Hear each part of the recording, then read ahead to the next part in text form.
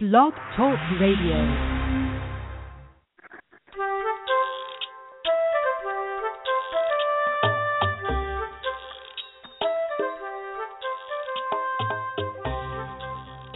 Here, Laura Mize, pediatric speech-language pathologist, and welcome to Teach Me to Talk, the podcast. Today we are on show number 276, and it's actually show number 2 in a series I started last week discussing all the skills a toddler must use before words emerge. And this is such an important topic for parents of late talkers as well as for the therapists who work with very young children who have communication delays. So let me talk just briefly about last week's show so that you can catch up. What you really should do if you haven't listened yet is go back and listen to that one so that we are all on the same page. In that show, I took lots and lots of time explaining all of the skills that we actually, let me just say it this way. I spent a lot of time talking about background information, meaning the number of words that children usually exhibit and at certain ages so that you can know definitively whether your child falls within that realm of children who do have some delays, who are late talkers. I gave you some other background information about all of the really complex processes that have to happen before words emerge. And again, that's new information for a lot of parents because you haven't thought about it a lot before, as you shouldn't have done that because that's not your line of work or what you studied to do or who you are. You just have come into this late talking arena because you're concerned because at least one of your children is not using words in a way that you expected, and you know that there's an issue, and so you're doing everything you can to gather information. So last week's show is a fantastic place to start if you've never listened to the podcast, and again, if you're new to all of this information about late talking. What we're going to do in today's show is I want to give you an overview of what those important 11 skills are. And as I said last week, it doesn't really matter if a child talks or these skills aren't really important regarding when a child begins to talk, because here's the truth. The patterns that we're going to talk about over this next series of shows and the general pattern of skills that we'll be talking about today exist whether children talk on time or whether they talk early or whether they happen to be later talkers. So I wanted to go ahead and mention that to you and let you be confident in knowing, you don't have to really think, well, my child is 2 and not talking, and she keeps saying things about 12-month-olds or 18-month-olds. This information isn't going to apply. Or maybe you have a child who's even older. Say you have a child who's 3 and who has autism and who is nonverbal. The pattern, the sequence of these skills is what's going to be really, really important. So even though last week I spent lots and lots of time talking about age ranges and particularly in regard to vocabulary size, don't get stuck on that.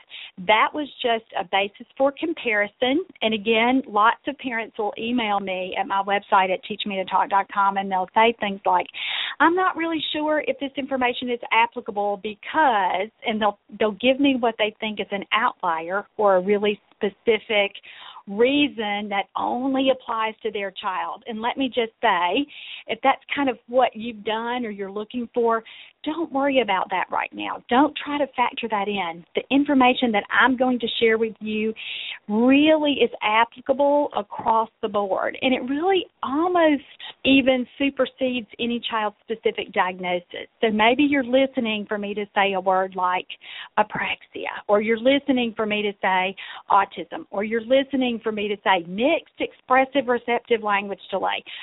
Try not to let a diagnosis, if you've already received one for your child, try not to let that get in the way of you just hearing and deciphering this information and then applying it to what you see happening with your child. Because, again, the things that we'll be discussing, the skills, sometimes I call them skills and sometimes I say something like milestones, all of these things ring true across the board, whether a child is talking already and just a little bit behind, whether a child is, has a significant or severe issue going on. You may be a parent who's at the very beginning of this, and to hear someone say a word like disability may scare you to death. And again, I'm not here to really talk about a scope of a child's issues, meaning whether a kid has a mild issue or a moderate issue or a severe issue, because, again, without seeing your child, I have no real information about what's going on with him or her, but rest assured that you can apply this information. You can listen to the 11 skills that we're going to talk about today. And again, today's just an overview show. I'm just going to describe the skill and talk about it just a little bit. And then in the weeks to come, we'll take each of these 11 skills and have an entire show devoted to not only what the skill is and how we look for it, how we measure it, but more importantly, what you can do at home as a parent or as a speech-language pathologist or an early intervention professional, whatever you call yourself, what you can do to help late talkers learn to use words in a meaningful manner. So let's just dive right in to what these skills are so that you can get an idea. And remember here when I'm listing these skills and when we're talking about them, I want you to think about them in two specific ways. And this is what a therapist or a doctor or any other kind of professional, developmental professional that you may have helping you look at your child and let you know whether there's a problem or not, or maybe your child's already in therapy. Here's what we look for when we are talking about skills, when we are looking at milestones, when we are deciding, is this child or isn't this child, is there or isn't there a problem?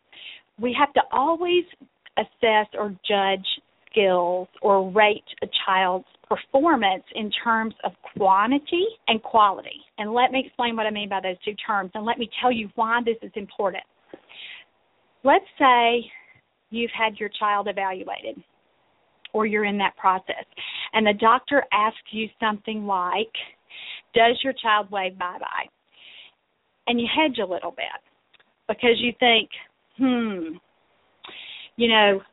4 weeks ago when my husband was leaving for work, he did hold up his hand when my husband said bye, and I think he may have tried to wave bye-bye. So should I answer this yes or should I answer this no? Now, for some of you, you don't struggle with this because you're kind of black and white about everything in your life. You really are a straight shooter, and you can say yes or no to about anything.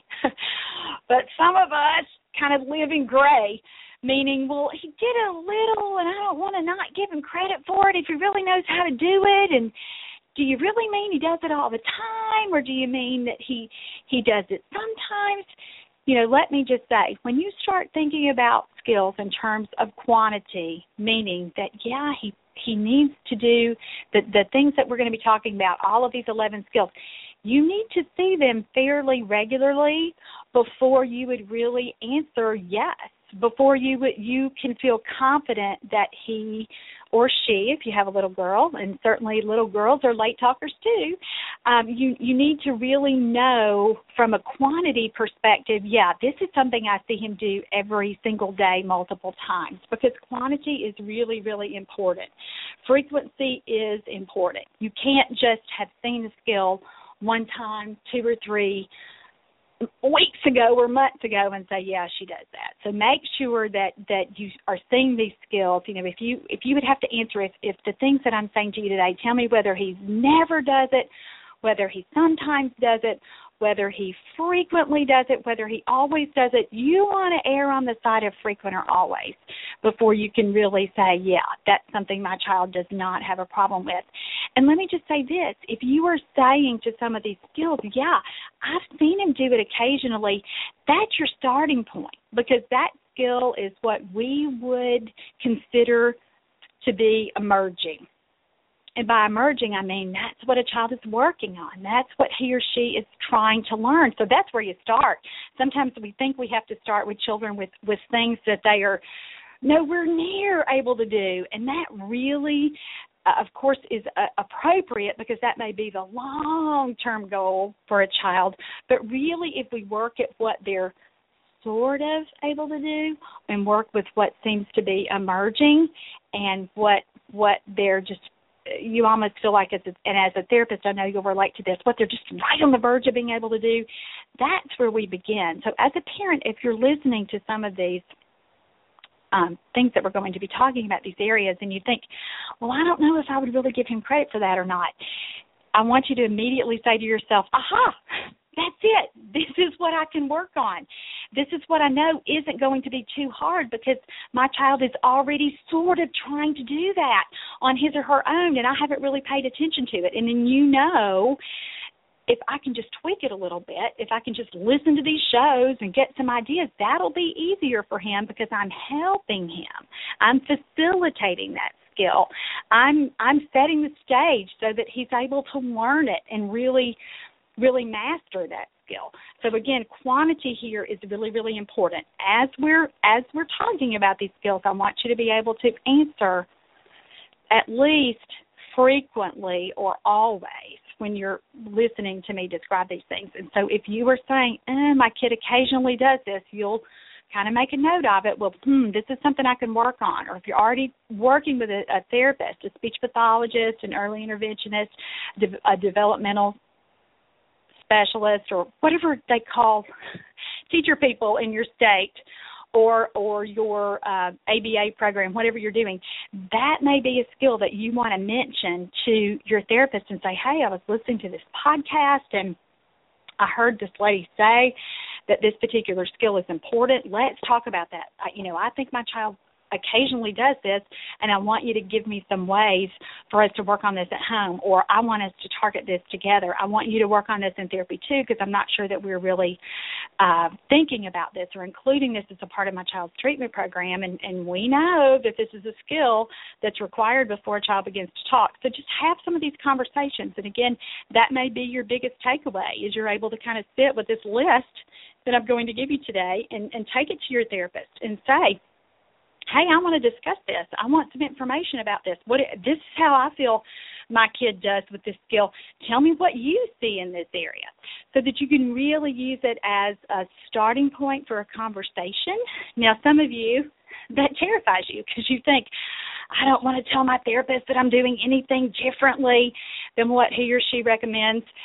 Let me just say, for most who have your child's best interest at heart, they're going to welcome information.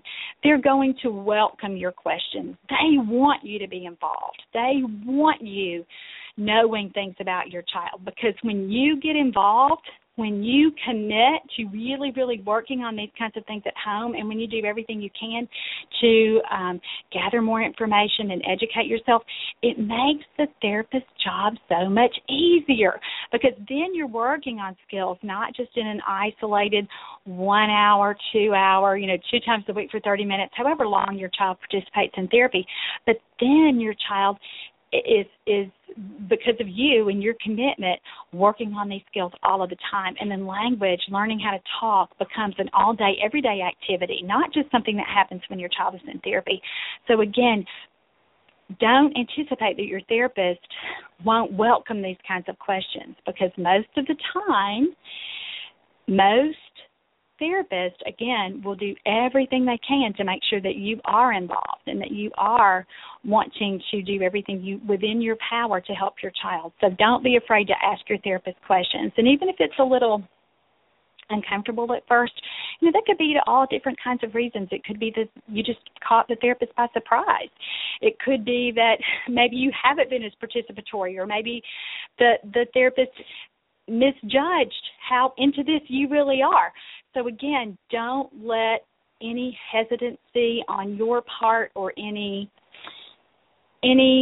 feeling of not wanting to step on the therapist's toes. That'll happen a lot, where you say, well, I don't want her to think that I think she's doing anything wrong. That's not the point of this. The point would be just having a conversation about something that is relevant to your child's progress. And again, we're all on the same team here. We all want the same outcome. We want our little friends who are late talkers to catch up, make the most progress that they can, and many, many, many times that really begins in earnest when a parent gets super serious about making sure that they understand the entire scope of their child's problems, every area they need to work on, and then takes it that next step and is really talking to their therapist about what can I do at home. This is what I've noticed. This is what I think I should do. You give me some more suggestions because you've seen my child. You have an objective overview that again, someone like me, I don't know your kid. I can give you this information based on my experience, based on science, based on what we've learned about language development through the, hundreds and hundreds of studies that we've completed with late talking children. So again, all of this information is super important, super valuable. But the best thing you have going for you is working for a therapist who's also seen your child and who can consider the entire child and all of the factors. So again, I hope that this information can be a launching for conversations that you'll have with the therapists that are working with your families. All right, we talked about analyzing these skills in terms of quantity. Now let's kind of look at it from a qualitative perspective. And by that I mean how I think about quality is just, again, it's sort of related to frequency, but let me just say I think about it more in terms of mastery or how recognizable is the skill, meaning that sometimes our little friends who have developmental delays have some little quirks. And so even when they do something like, again, let's use our prior example of waving bye-bye. So your child may do something that someone else may not recognize as waving bye-bye, or that, okay, gosh, it doesn't look quite like the other babies when he does it, but I know that that's what he means. So we have to be a little bit careful about that because we want these skills, again, from a qualitative perspective to be recognizable, meaning that there's a degree of mastery there, that other people recognize it, that it looks intentional. It doesn't look like that you are giving your child, you don't have the rose-colored glasses on. You aren't giving them so much of the benefit of the doubt. And let me give you an example of that. Sometimes I'll be working with a child and they'll say something like, and I'm working with them more and I'm trying to decide, and then they'll say, and mom will come in and say, he said banana, and I think, not that I want to discount or discredit that mom's interpretation because, again, she will always know her baby better than I will. But at the same time, we can't always, let's just say we have to be careful in what we're truly, truly giving credit for when we're talking about the child. So we want to be sure that we are looking at these skills, again, from kind of a qualitative perspective, meaning that the skills have to be strong and stable. And that word comes from Dr. James McDonald, who's a speech pathologist from Ohio State. He's retired now, but he's written such great books, Play to Talk, and he has a super, super website that I just poured over years and years ago, and then I revisited it last week when I was writing this information and looking at information for this series of podcasts, and I love how he listed that. We want these skills to be strong and stable, meaning, again, that there's no question about it, whether a child is performing it or not, or whether he's mastered it or not. But again, I don't want this conversation to scare you. You have got to know what's missing. You've got to know what things are not present so that, again, you can do everything you can to build the foundation and set the stage for words to emerge. And remember, we talked about last week how complex talking really, really is. And so and again, go back and listen to that show if you haven't listened to it. Sometimes parents blame the wrong body part when they come in and they're talking about, there must be something wrong with my child's mouth because she's not talking yet. Communicating really begins with the brain. And so that's when I said sometimes parents blame the wrong body part. And again, I don't want to do last week's show over again. Go back and listen to that if you have some questions or some thoughts about that, or you want to just kind of unravel that in your own mind to be sure that you're understanding it. So let's move forward with these 11 skills. And let me just say that most of these skills emerge at the same time. And, well, that's not really true. Let me say it a different way.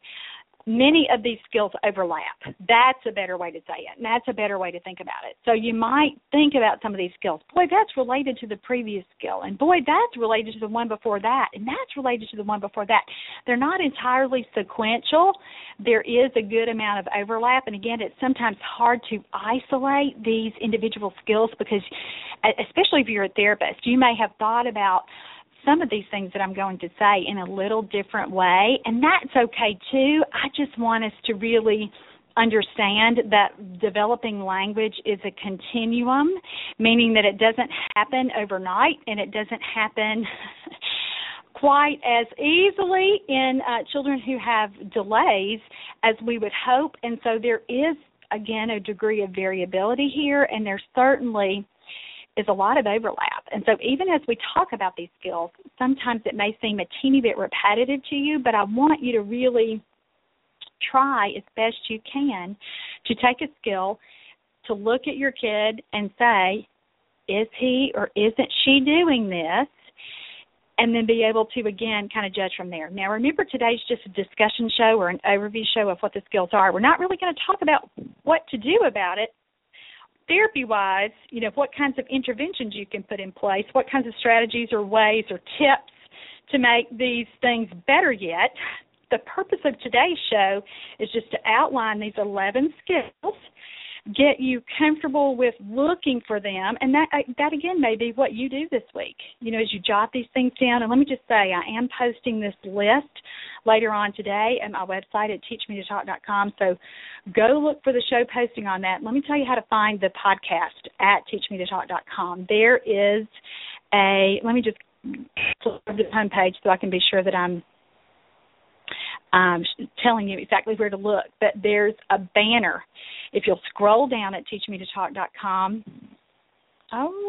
it's right under the Teach Me to Talk logo. It's a gray banner, and it should look the same on whatever device you use. But about halfway over, more toward the right, there's a category that says podcast. And so click the podcast category, and you'll see a list of all of the recent shows. And so this is show number 276. And so look at that for this complete list. And your homework or your to-do list this week for your child may include, I'm just going to look at these 11 skills and decide, like I said before, he never does this. He occasionally does these things. He frequently exhibits this skill or uses this skill, or this is something I always see, I'm not worried about it at all. That may be what you decide to do this week, is just take a look at these 11 different areas and know that you're just kind of paying attention to it. You are just assessing information so that you'll know yes or no. Does he have it or doesn't he have it?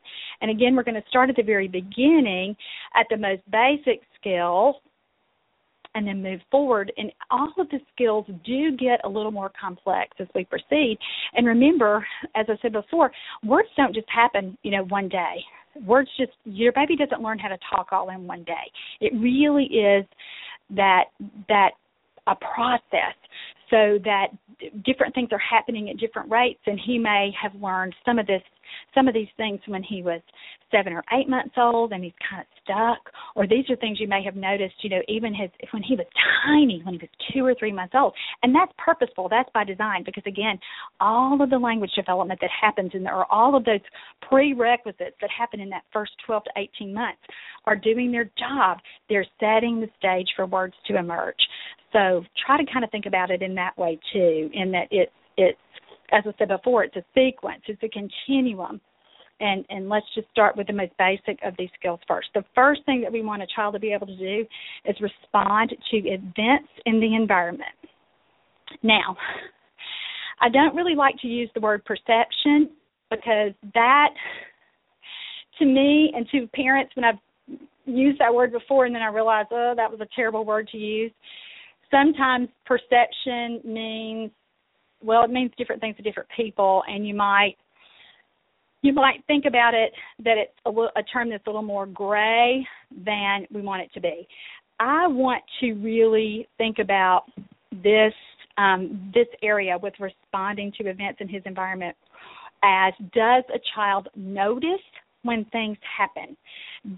Do we have a way to measure definitively that he knew that you walked into the room? And again, sometimes the parent will say something that maybe gives the child credit for something that's not happening.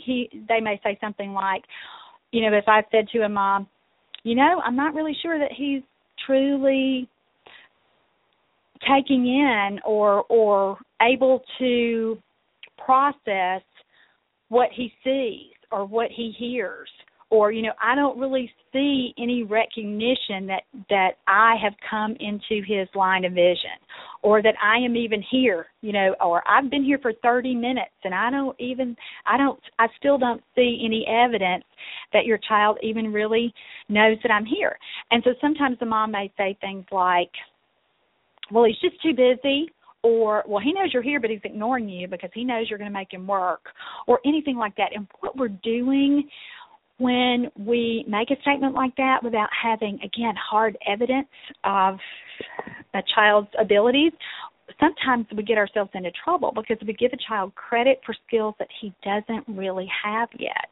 And so we're overestimating his abilities. And again, when we overestimate, then we start working at a point that's too hard or a level that's too high. And then we're frustrated because the child doesn't seem to make progress. And the real problem there isn't truly what's going on with the kid. I mean, it is, but at the same time, the problem is us. We're working at a place that makes it completely unrealistic for a child to be able to, to participate in or to make progress with, or we set our goals too high, is what I'm trying to say here. So you want to be sure, again, that when we are talking about all of these skills, but particularly this one, that we have measurable, observable, easily definable ways that we can say, yes, he responds to people in his environment, or right now we're really talking about events. So events in his environment. So again, we might look at this from a sensory perspective. And again, if you are a therapist, you may think I'm going to talk about sensory processing in the terms of, all the different sensory processing skills that a child exhibits, with kinesthetics and vestibular. We're not there yet. Let's just boil it way down to the beginning, where we're really talking about what a kid sees, what a kid hears, what a kid feels. So we're really looking at that visual piece, that auditory piece, which is hearing for parents, for those of you who are parents who may not be as familiar with that term. Feel, do we see that he is exploring toys with his hands? And again, this is a really basic skill. Children with severe, significant disabilities are the children who are going to have real problems with this. And again, you probably know about if this is a problem for your child or not, because you probably already have some kind of diagnosis. And again, it could be a physical disability. It could be that your child has a syndrome or some other kind of genetic diagnosis that, again, that this is a problem because you were made aware of it from maybe even before your child was born. So, again, this is the first skill that we're talking about, and most of you listening will be able to say, yeah, I know that my child responds to events in his environment.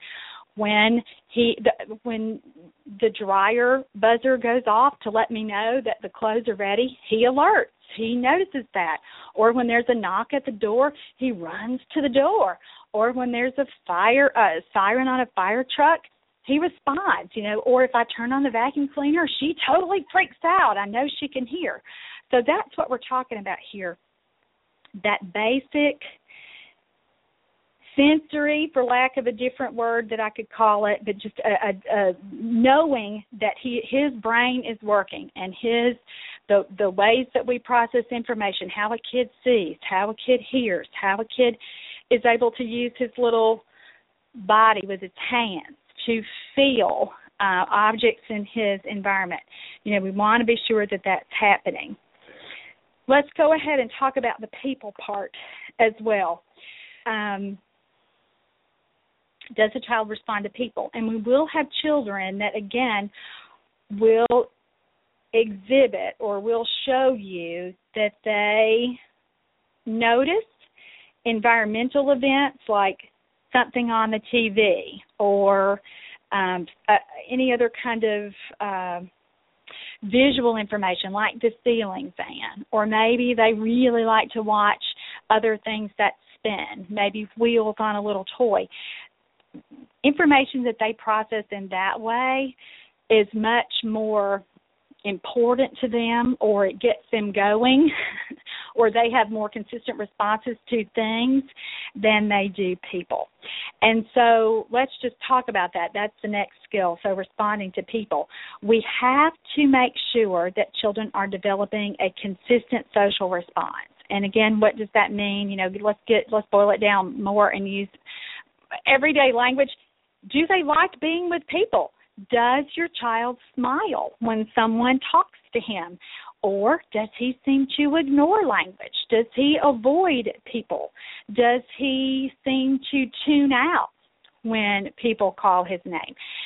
Those kinds of things are big, big problems for language development. And a lot of times, again, a parent will say things like, well, he just doesn't know her yet, so of course he's not going to respond to her when they're thinking about a new therapist, or thinking about a lack of response. You know, sometimes a parent will try to justify it, or I don't want to say make excuses, but that's kind of what's happening because, again, when we're talking about our own babies, we're so sensitive and we're scared. We're scared half to death when we realize that something may not be developing as we would want it to develop. And so sometimes, again, like I said in the previous skill that we were talking about, we give kids credit for things they're not really doing.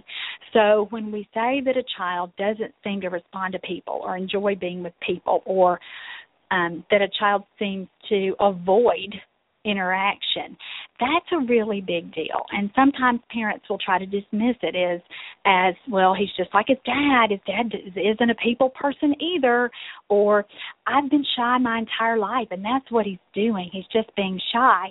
When really, if we look at it, it goes beyond that. You know, a kid who's shy, again, will avoid interaction, but there's still that spark, that initial response or that initial interest that lets you know, hey, he's noticed that other person. You know, he is hyper aware, super aware that another person is here because he's doing everything to hide from them, or, you know, cling to mom, you know, bury himself in his or her lap, when that's different from a child who seems oblivious to another person entering the room. I have a video that I showed last fall when I started teaching my new course, Is It Autism? And that's about to be out on DVD, by the way. So check in the next few weeks if you're a speech pathologist and want to take that course and haven't been able to get yourself to the live event. It's a super, super course. And I've gotten just tons of great feedback from it when I've taught it this fall. But I show a video in that course of a really sweet little guy that I started to see this past summer. And the clip of the video that I show is I'm in this child's home, and I'm sitting on the floor, and I'm taking notes, talking to mom about his history and getting the information. And this is a child that I had evaluated just for a one-time visit a year before. So this is like, you know, a year later, and I'm coming back into this family's life, and I'm going to see this child. You know, the previous visit was just a one-time assessment, and now this is the child that I see for ongoing services. And so the clip that I show at the beginning, I'm talking to mom and getting the history, but you can see the little boy, and my daughter accompanied me to that visit, and she is in college right now, studying to do what we do, be a speech-language pathologist herself. And she's there, and she's trying to engage this little boy and get him to respond to her and interact with her. And the clip is so telling because the little boy has a big ball, and he's throwing the ball up, and he's kind of running around the room, and they have a really large screen TV in their den, and so he was right up on the television watching that movie. And I had asked his mom to turn the movie on because he was pretty dysregulated when we were there and was pretty upset, and I just wanted him to be able to calm down and adjust to us being in his house without and without falling apart, so that I could get to know his mom and that she could give me the information that I needed. So that's kind of why we had the TV on. But Macy, bless her heart, was doing everything she could to get this little guy to notice her and pay attention to her and engage with her. And this is the little guy who's already been officially diagnosed with autism. And he does not respond to her. Now, he's not purposefully turning his head from her like I am going to, again, purposefully choose not to look at you. It's not like that. He's just unaware. He's looking at the ball. He's looking at the TV. I mean, she even threw the beach ball and hit him, and not hard, of course, but just tossed it over to him. She's just, ramping it up. Okay, if you're not going to look at me when I call your name or when I'm saying, things like, hi, oh, let's play, let me have the ball, give me the ball. If you're not going to be able to pay attention to that, let me do something with your little body here. Let me toss the ball and let it hit your back, and let's see if you respond to that. Nothing.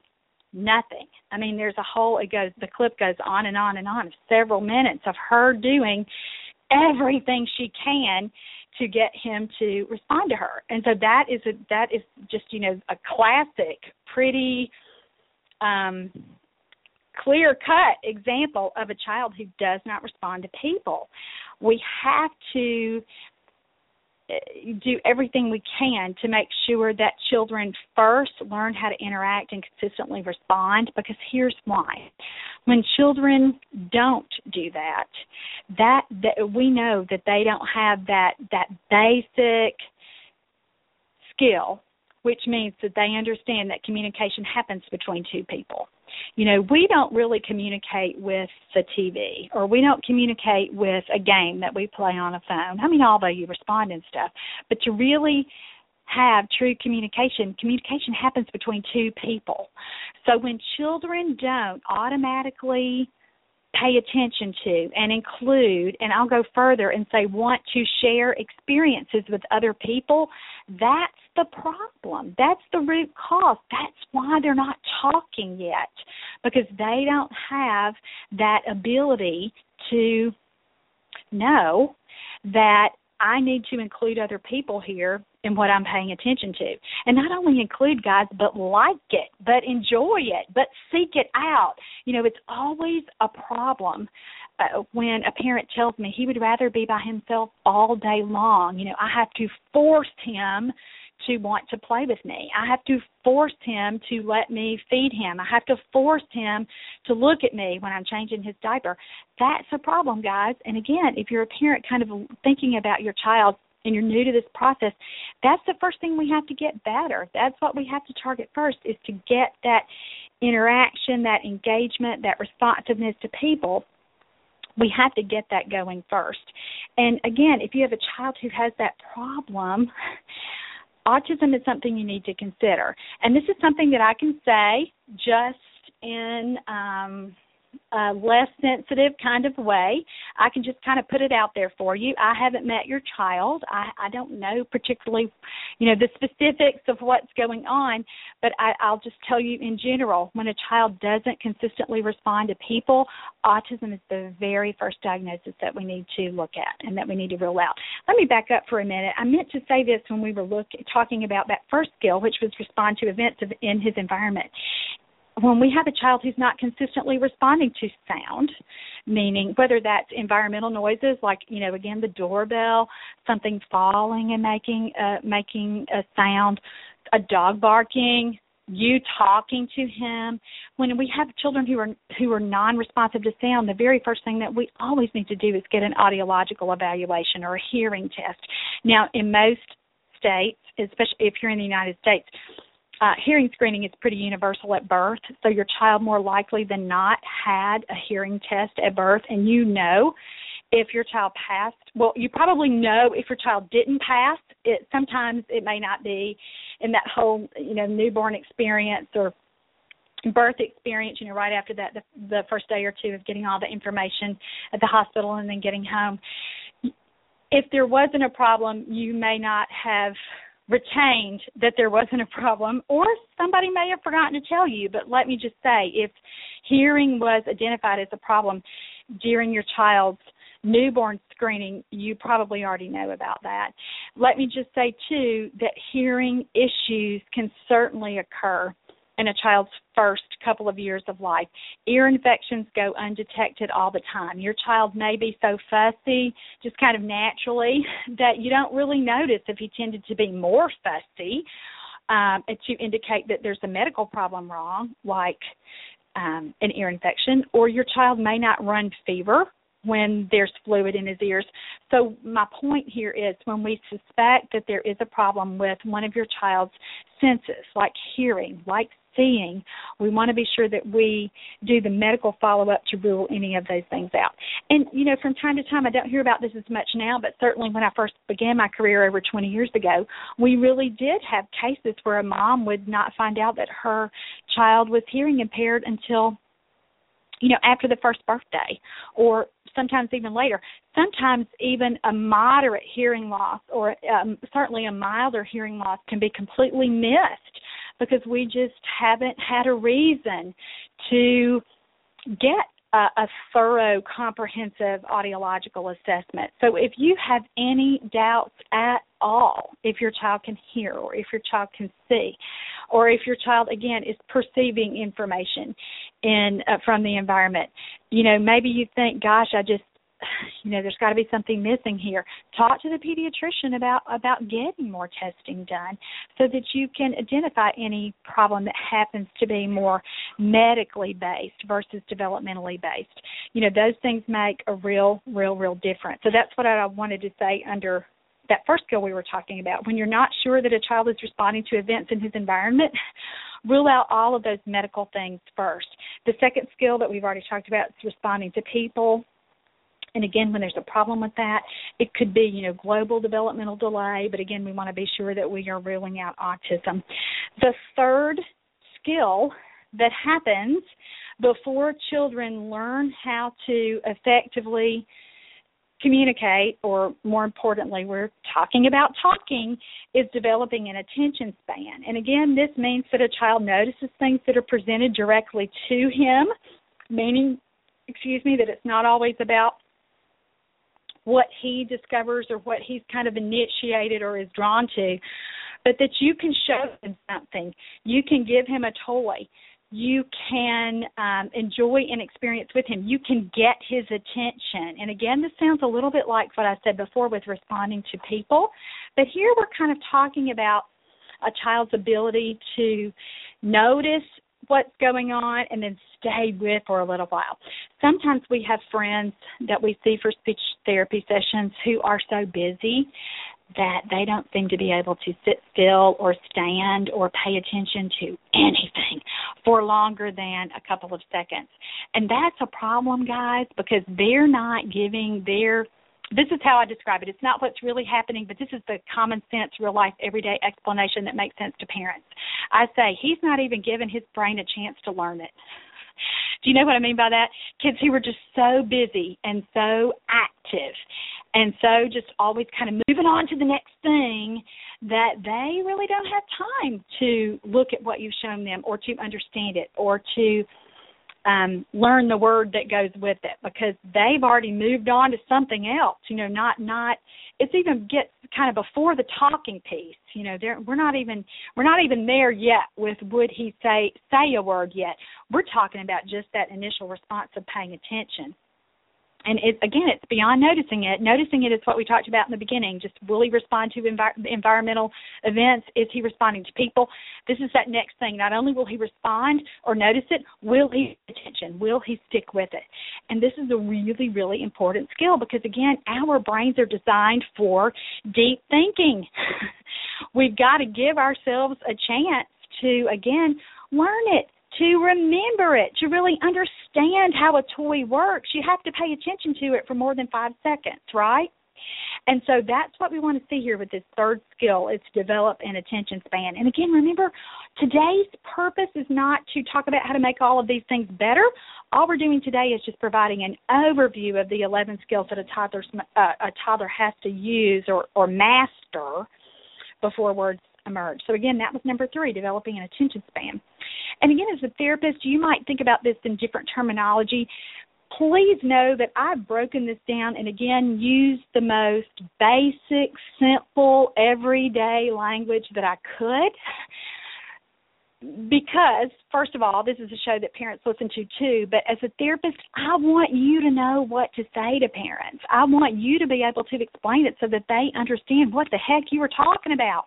Sometimes as professionals, we can just get ourselves into all kinds of trouble because we try to think of the smartest word that we can use to convey what we're trying to say to a mom or dad, and we leave the mom and dad just in total confusion, and no wonder, because we have not been simple and basic enough in our explanations.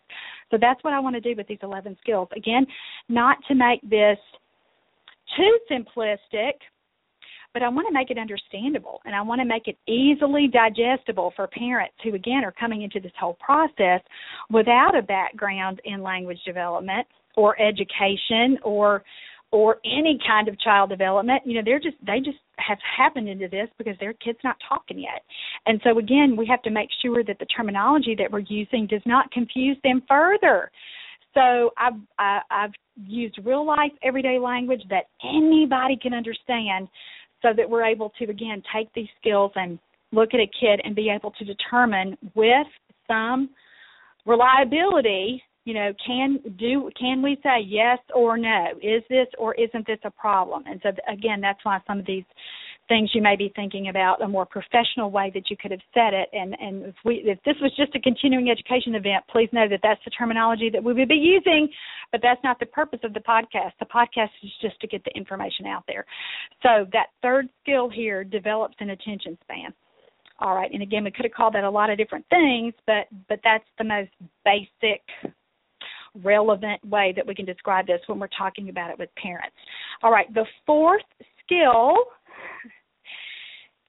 really is dependent on the previous skill. Remember, what did we just say? Develops an attention span. The next thing, the fourth skill that we're looking at, is a little developmental jump from these previous skills of responding to people, developing an attention span. And this one is a little more inclusive, or it includes terminology a little bit more. This is that attention evolves into joint attention. And again, as a therapist, you're completely familiar with what I'm talking about. But for parents, joint attention really means that a child can shift his attention between people, a person that he's talking to, and whatever it is that you two are talking about. And so here's how I like to describe it, and I learned this explanation for joint attention years ago, and I love it, and I share it. I think it was from a conference or from some information from Vanderbilt University, but they were really talking about joint attention. It really is a triad. It really requires three people or three things, three representatives. It always involves the child, it involves you as the parent or the other person there, and it involves an object or an experience, something else that you are sharing together.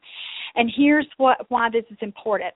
And here's, again, this is the evolution or the culmination of the previous skills. Not only do we want a kid to learn how to respond to events in his environment, including other things that are there, you know, and not only do we want him to respond to people, and not only do we want him to develop an attention span to pay attention to that thing or that person, now we want him to be able to shift his attention between the object that you're playing with or looking at. And again, it could be something like a block, you know, you're playing with blocks together, or it might be something like you're looking outside at the wind blowing a tree. You know, it doesn't have to always be something that you're holding, but or you may be, your experience that you're sharing together may be swinging on a swing. And so again, there are certainly other factors that go beyond that, beyond the three things that we talked about, you, the kid, and the object or the experience.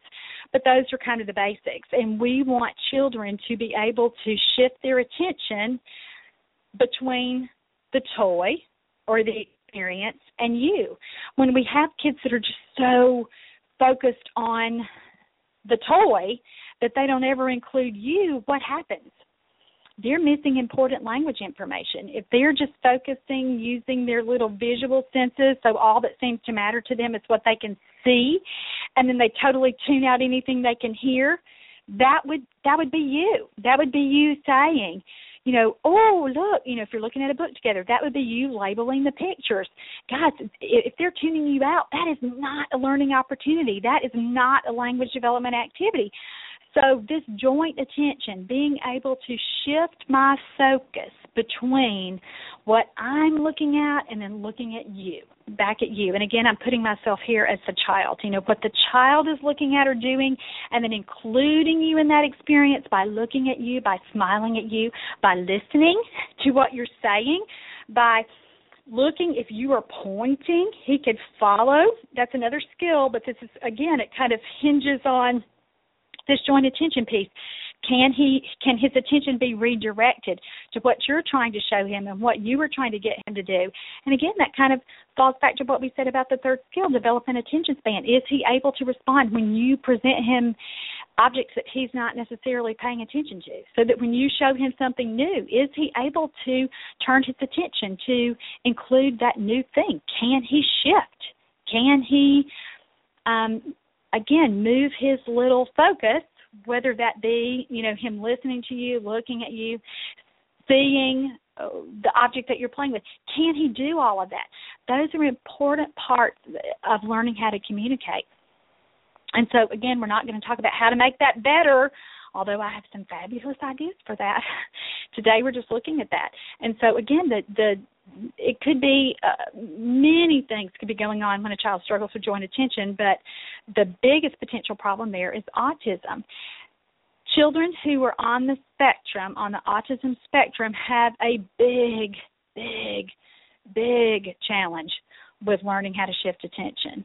And sometimes, again, they're not including people and they're not as interactive with people. They would much more prefer to direct their attention to toys or objects or other events that have greater visual properties because, frankly, that's what their strength is. They are good at noticing visual differences and visual changes, and so that's why they're in front of the TV, right there, or that's why they want to hold their iPad up right in front of their little faces, or that's why they really get down on a toy and put themselves, 1 inch away from it because they're telling you, my visual skills are my strength here. That's what really does it for me. That's the information I like to get. So when we see a kid who, again, can't include people when he's exploring an object, that's a red flag for autism. So, again, not to scare you, not to make you any more worried about your child if you're a parent experiencing this kind of thing. I just want to let you know the potential problems or the potential, what this missing skill is a red flag for so that you can know it and be able to use that information. So, number 4, the fourth skill we're looking for is that a child shows us, consistently lets us know that he or she has joint attention. And let me just say, all of the skills that we're talking about come in during the first year of life. So by that first birthday. And how can we reliably say that? Because that's when kids first, if they're typically developing, begin to use words. And remember how we talked about before? All of these skills are a pattern. All of these things have to happen. Now, some of them overlap, and some of them are, like we said before, kind of a continuum of the previous skill. But joint attention, even though I have it here at number 4, well, let me just say it this way. If a child isn't using joint attention all day long, by the time he's 10, 11, 12 months, it's a big red flag. And we know that that child is missing things, missing experiences, missing learning opportunities with people because he has difficulty shifting his attention. And so that's why that's really, really important, and that's why we need to pay attention to that and work on that in our course of speech therapy. And let me just say one other word about this.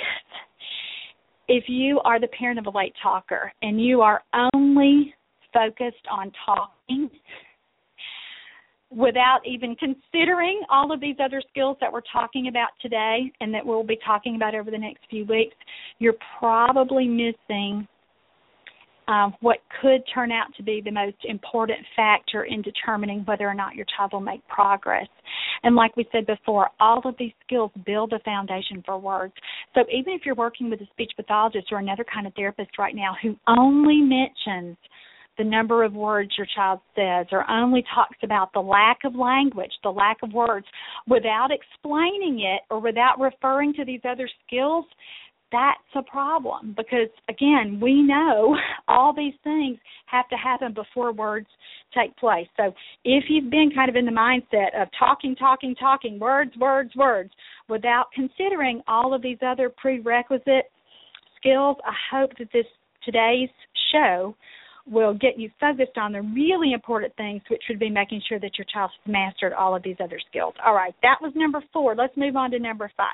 The 5th area that we look at, the 5th milestone that every child, before they start to use words, or almost every child, before they start to use words, will have shown us that he or she can do is play. This, and again, there's a continuum for this. How does play? You're playing with toys, liking toys, enjoying learning through using toys and using his or her little body to manipulate toys. That is a continuum as well. So that starts by reaching for and holding objects and mouthing objects. You know, babies do that in the first, when they've learned that they can open their fist and hold something, then they immediately want to get that the object in their mouth. That's a part of normal development for infants.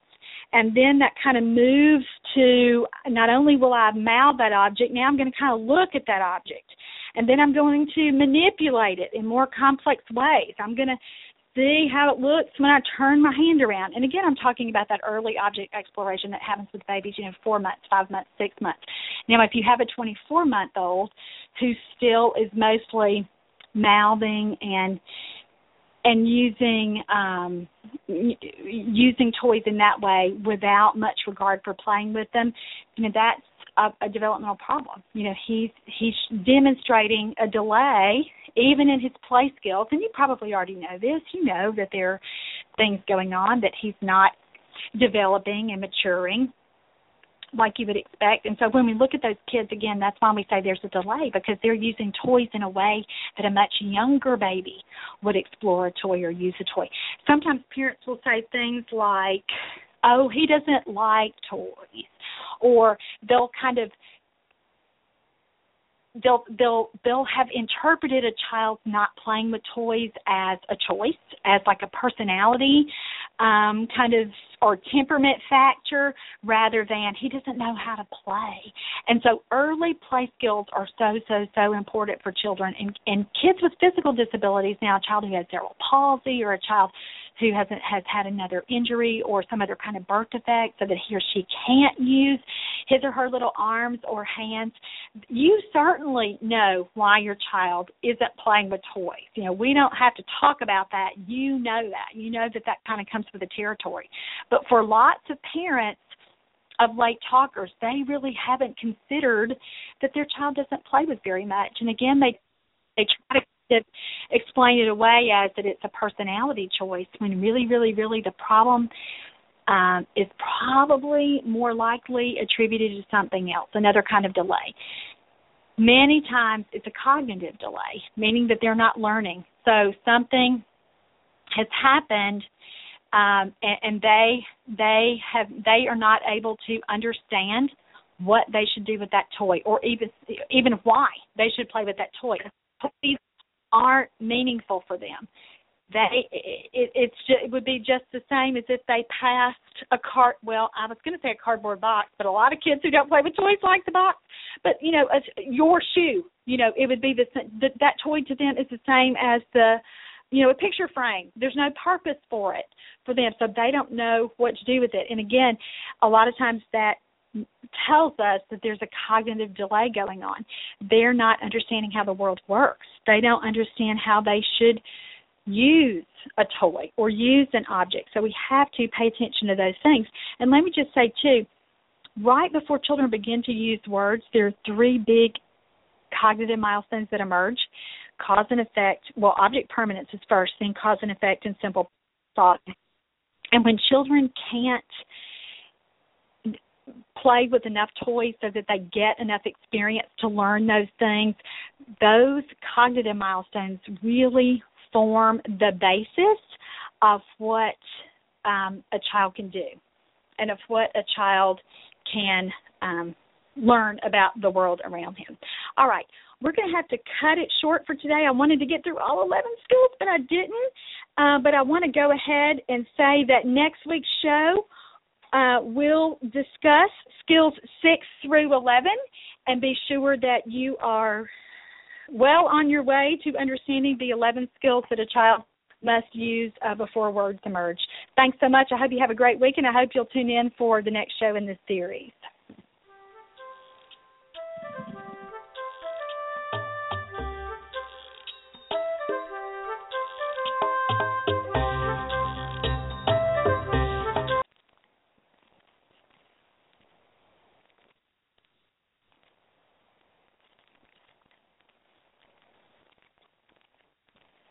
Lucky Land Casino, asking people, what's the weirdest place you've gotten lucky? Lucky? In line at the deli, I guess? Aha, in my dentist's office. More than once, actually. Do I have to say? Yes, you do. In the car before my kids' PTA meeting. Really? Yes. Excuse me, what's the weirdest place you've gotten lucky? I never win and tell. Well, there you have it. You can get lucky anywhere, playing at LuckyLandSlots.com. Play for free right now. Are you feeling lucky? No purchase necessary. Void where prohibited by law. 18+. Terms and conditions apply. See website for details.